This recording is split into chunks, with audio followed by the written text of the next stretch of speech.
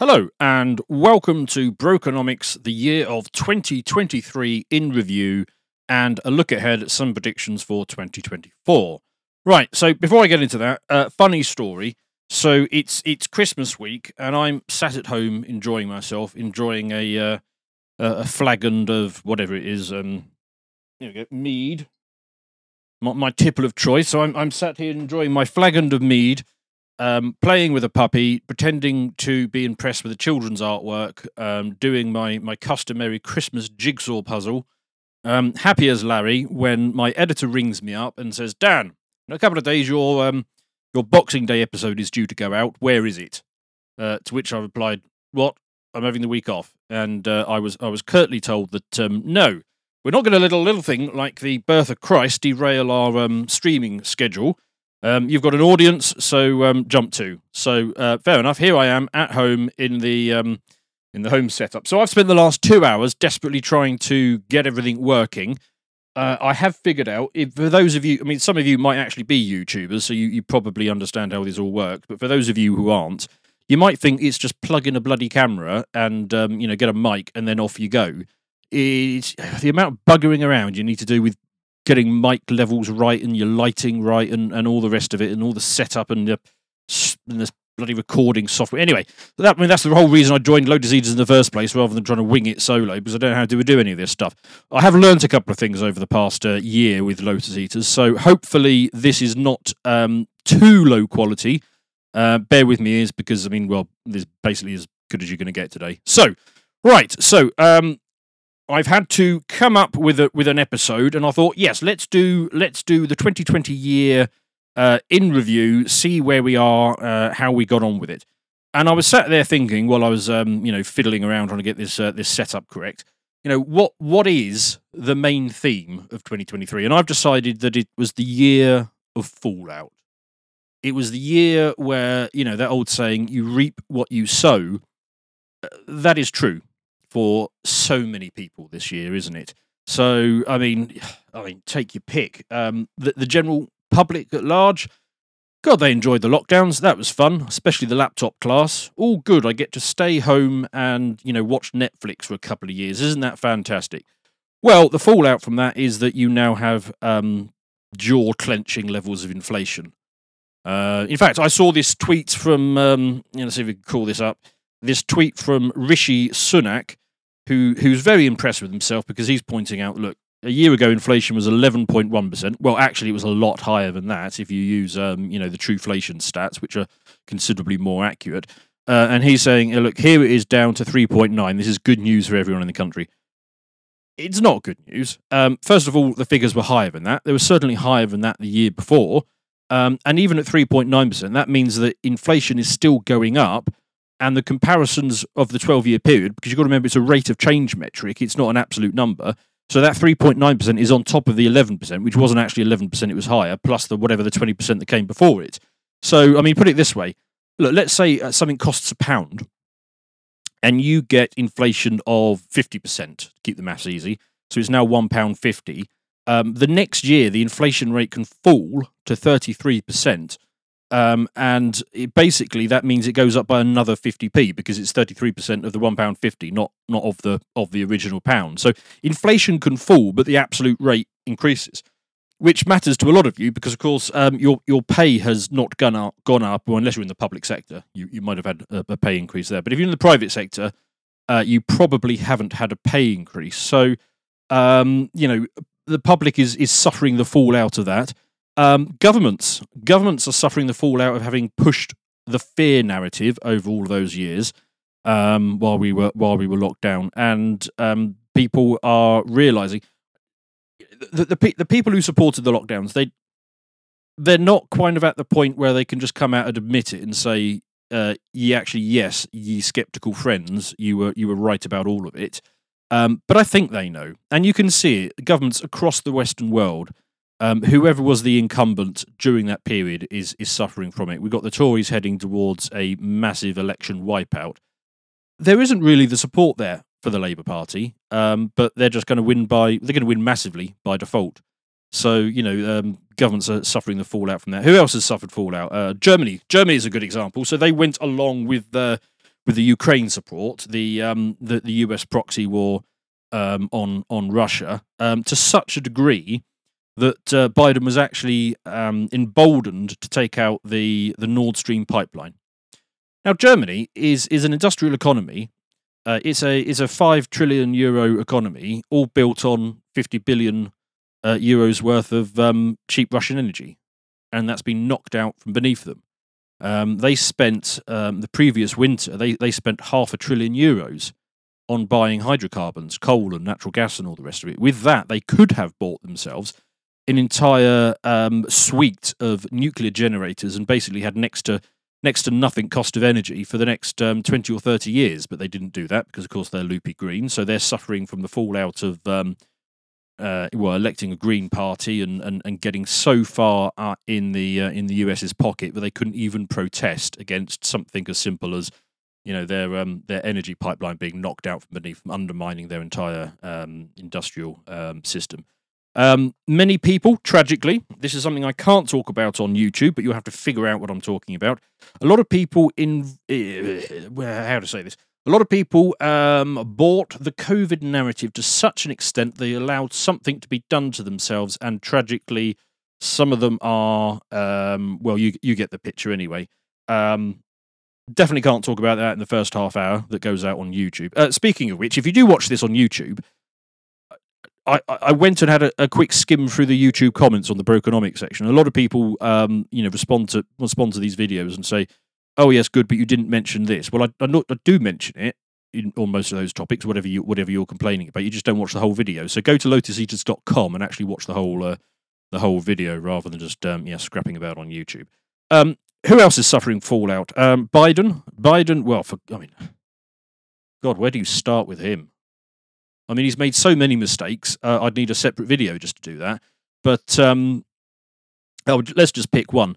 He has run, well, the Democrats as a whole, they have run this divisive, process for so long now. Let's just pit men against women, whites against blacks, whoever against whoever to the greatest possible extent. Let's demonize our opponents to the point where they're literally taking mug shots of their main political opponent. And the result is that Trump is now, I think, something like 8 points in the lead.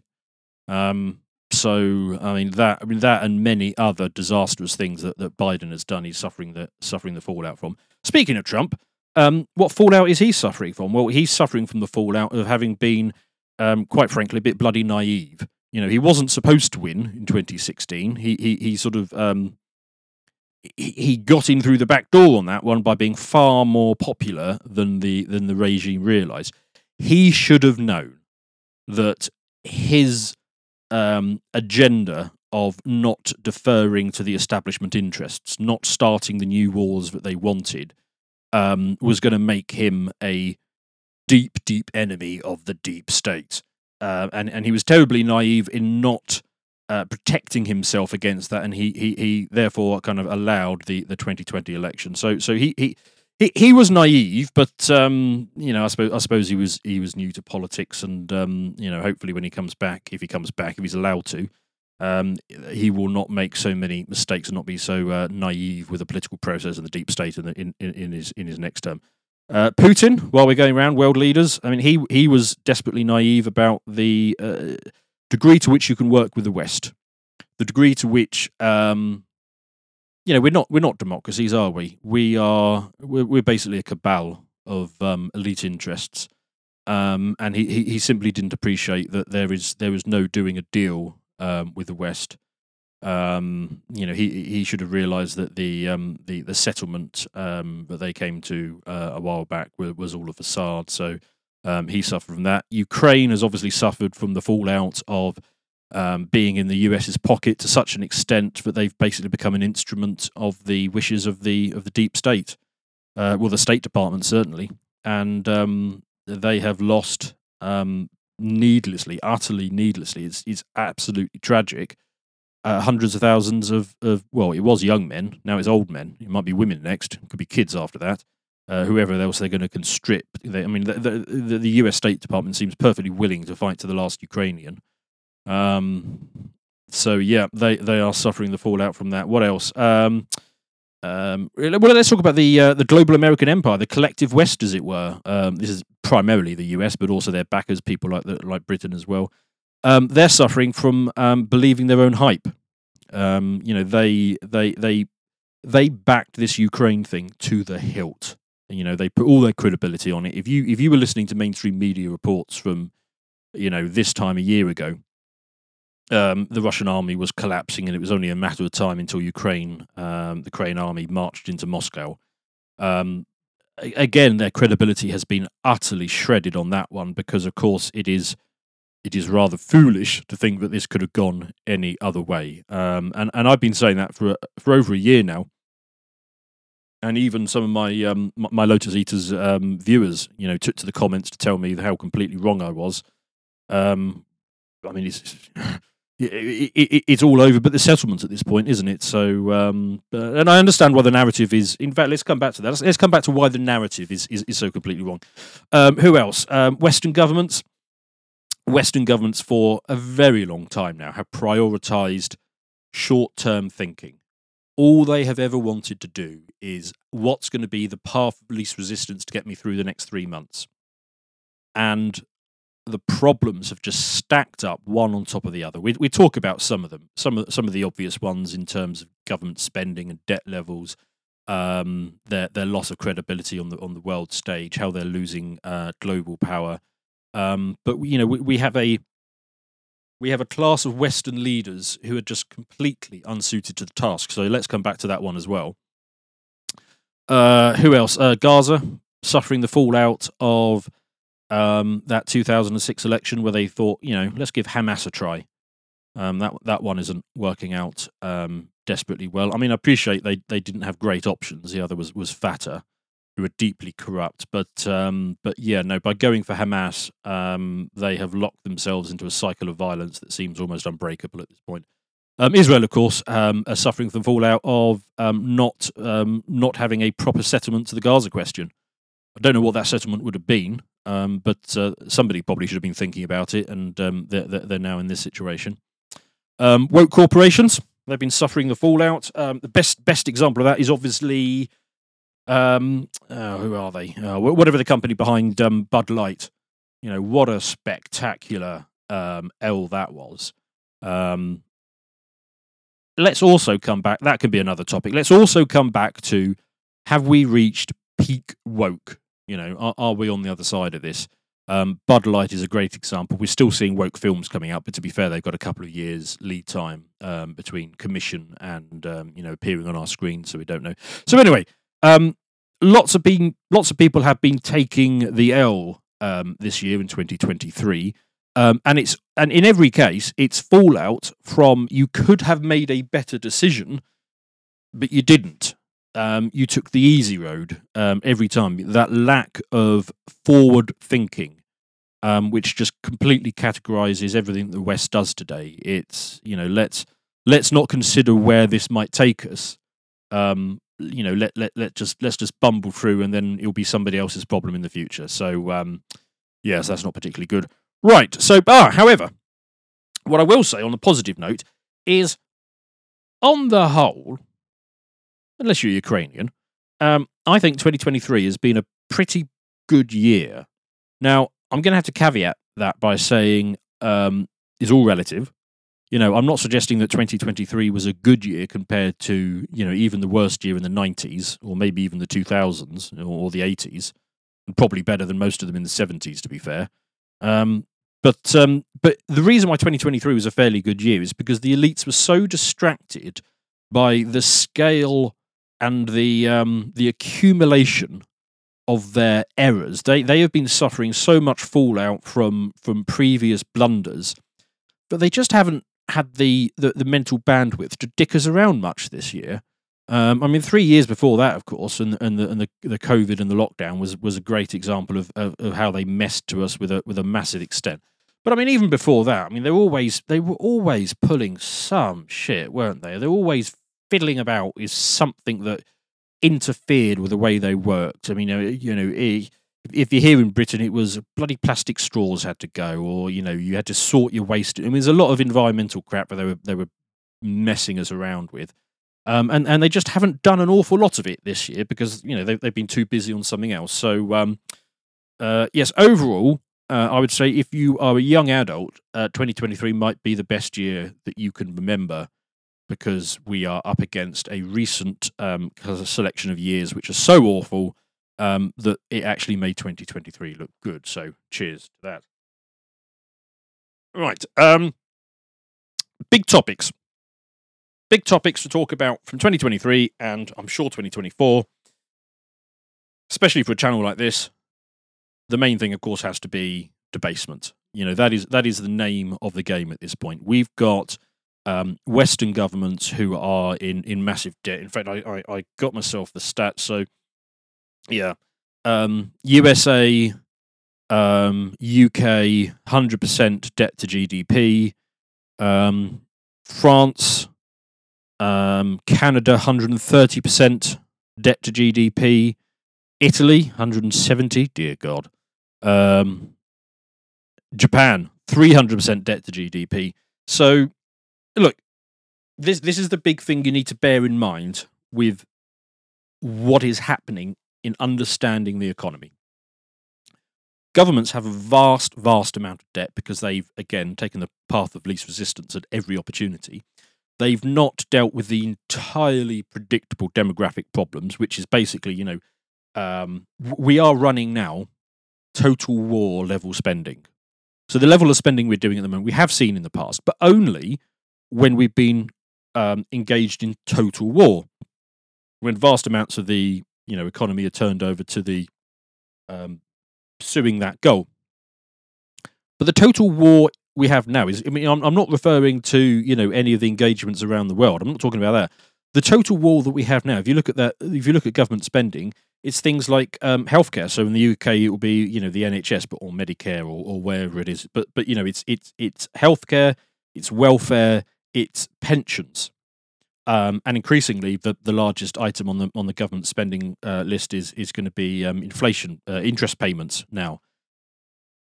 So they have got themselves into this situation by getting to that. But the interesting thing about a war scenario, a total war scenario, is the war ends at some point. When is healthcare going to end? When is welfare going to end? When are pensions going to end? We are in this open-ended problem. So the debt levels are high and rising. The deficits are not going anywhere. So how can governments deal with that? I mean, I'll come back to that. Let's save that one for the end, actually, as a prediction for 2024 as to where we get to it. But the key takeaway for this section is going to be they have to debase. So what I'm talking about is inflation. Essentially, they need to make the money worth less, which will show up. It will manifest for you as inflation. Everything needs to be run through that filter. So disregard what the politicians and the media are telling you about what is going to happen next. We know what's going to happen next. They basically need negative real interest rates. They need inflation to be higher than the interest rates.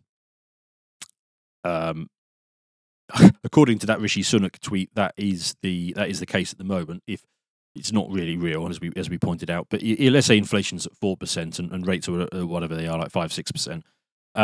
That's negative real rates. So the value of the debt that they hold is getting eroded in real terms. They are going to need more than that, though. And the whole question, the whole focus needs to be, what are they going to do to achieve it, and how is it going to affect you? And we will come on to talk about that more. But the key problem is, take the US, the Fed. They have a fundamental supply and demand problem. They need to churn out debt because, of course, they need to finance these programs which they cannot finance. But the natural demand for those debt instruments that they're putting out doesn't exist because there's just far, far too much of it. So there is a risk, and I guarantee they think about this a lot. There is a risk that the Fed loses control of the Treasury market. What does that mean? That means that effectively the buyers of the debt are the ones who get to really determine the price that they pay for that debt. So basically, I'm saying that foreigners get to control the rate, the level at which the US government can service its debt.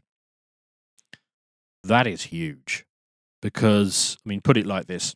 Let's say the Chinese are the ones who get to decide the rate that the US can borrow at. Very simply, they can make it unaffordable for the US. And at that point, the US has literally no choice but to start drastically cutting spending.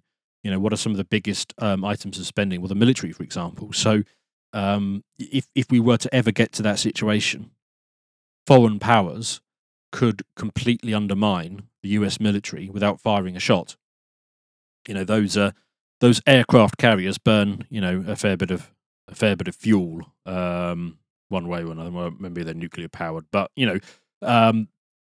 soldiers' salaries needs to be paid. Raytheon directors need a new yacht. All the rest of it, that could be undermined. You have to appreciate that there is literally nothing the US will not do to make sure that they do not lose control of the treasury market, but they stay on top of this. That means that you could end up being a massive bag carrier when it comes to this. What am I talking about? So probably most of what you think of as your wealth, you probably you don't have custody of. So if you've got stocks, you're not actually really the direct owner of those stocks. That's done through intermediaries. The money in your bank, that isn't your money. You are a creditor of the bank. Legally speaking, it's their money. If we get to the point where the system needs a bail-in, because bailouts aren't going to work, they can't just deal with the problem through the creation of additional money for whatever reason. If they need to, the collateral that will refloat the system is everything that you consider to be your wealth. And how likely is that? I don't know if it's necessarily likely at this point, but it is most definitely a possibility. It is one of the potential futures that we might face. So what I'm telling you is, because this debt problem does not have a clear solution, and it is getting larger. So as I told you, debt to GDP ratios in most of these countries are 100% or above. Let's say it's 100%. It's very simple to understand at that point which one is growing faster. Is the GDP growing faster, or is the debt growing faster? Well, very simple. The debt is growing faster because productivity increase is low, has been for a while. 1.5%, and the debt is growing. Whatever the mixed rate on the bag of debt is. I mean, the new debt being washed through at the moment is about, like I say, 5-6%. So we are in the early-ish stages of a debt spiral collapse. Things can move fast on this. I mean, this really should have come to a head in 2008, and it didn't, because they were able to play with the system to the extent that they bought themselves a bit more time. But this could come to a head at any time. Unexpectedly, there could be a crisis, and before you know it, the bail-ins are in place. I'd note that around the Western world, they have passed whatever legislation they need to do to affect those bail-ins. By the way, here in the UK, the Bank of England published a paper not so long ago, basically explaining how they would do those bail-ins, which is to say, basically they seize everything that you think is your wealth. This has been readied up. In fact, I have been thinking of doing a Brokenomics episode on a footage that came out of a meeting of international bankers. For whatever reason, they filmed it and put it on the web, where basically they just sit around and casually talk about how they would do it, how they would steal everything from you in order to reflate the system.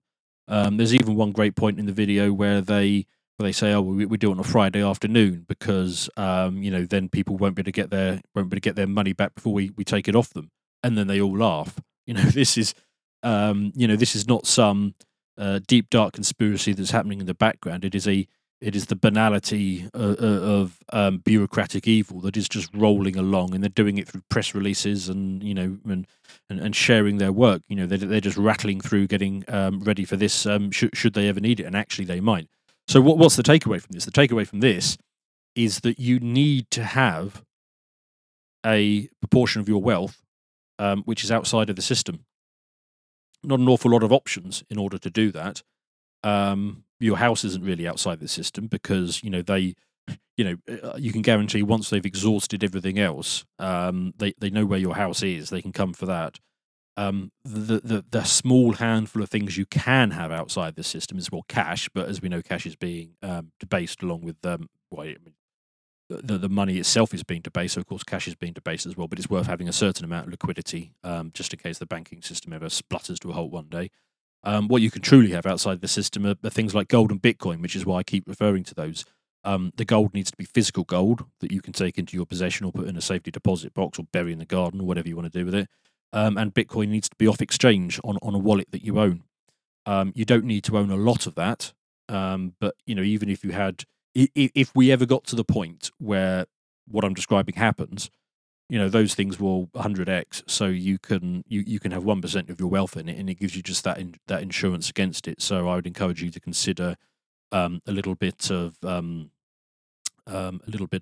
insurance, unless we get to that point.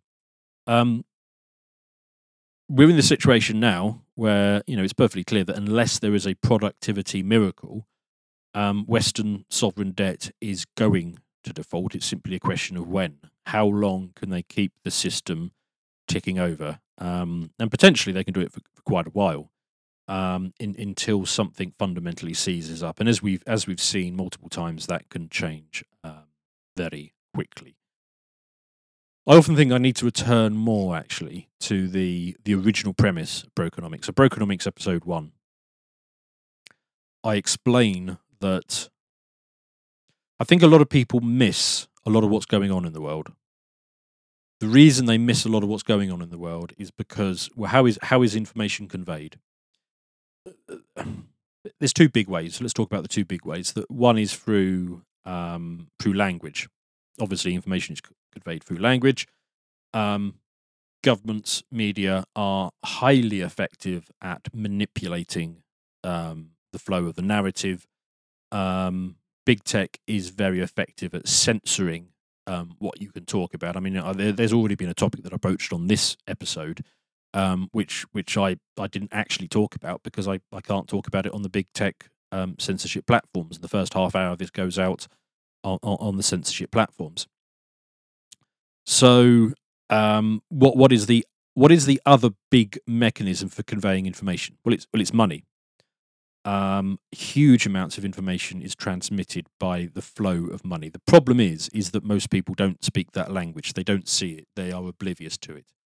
And this is the one thing I think I need to remind myself of, is that often when I'm looking at topics, making predictions and analysing situations of whatever they are, I'm looking at both sides of it. I'm looking at what is said, and I'm also looking about how the money is flowing around. And most people are not seeing that second half, which is probably why I come along with so many heretical views, which a lot of even my own viewers argue with me about, and then a year later I'm proved right. I think a task for myself in 2024, I need to get better at conveying what I'm seeing and how from the other half of that ledger, of that money moving around. So yes, note to Dan, do that. So people often misread events, especially big global events, and also a lack of historical perspective as well. Some of these things change. I mean, a great example of that is going to be on geopolitics. Something like let's return to the slight tangent to the Ukraine war, but the Great Game. Let's talk about that. The Great Game is something that goes back to before the 18th century. Really, the Great Game is the mission to keep Germany and Russia apart, preferably at loggerheads if you can. And that goes back to mostly the British, but other European powers as well, understanding that if Germany and Russia ever got too close, they ever got too pally, they would be able to dominate the largest landmass, the Eurasian continent, Europe and Asia. And therefore, every effort must be made and has been made for centuries to ensure that does not and cannot happen. To watch the full video, please become a premium member at lotuseaters.com.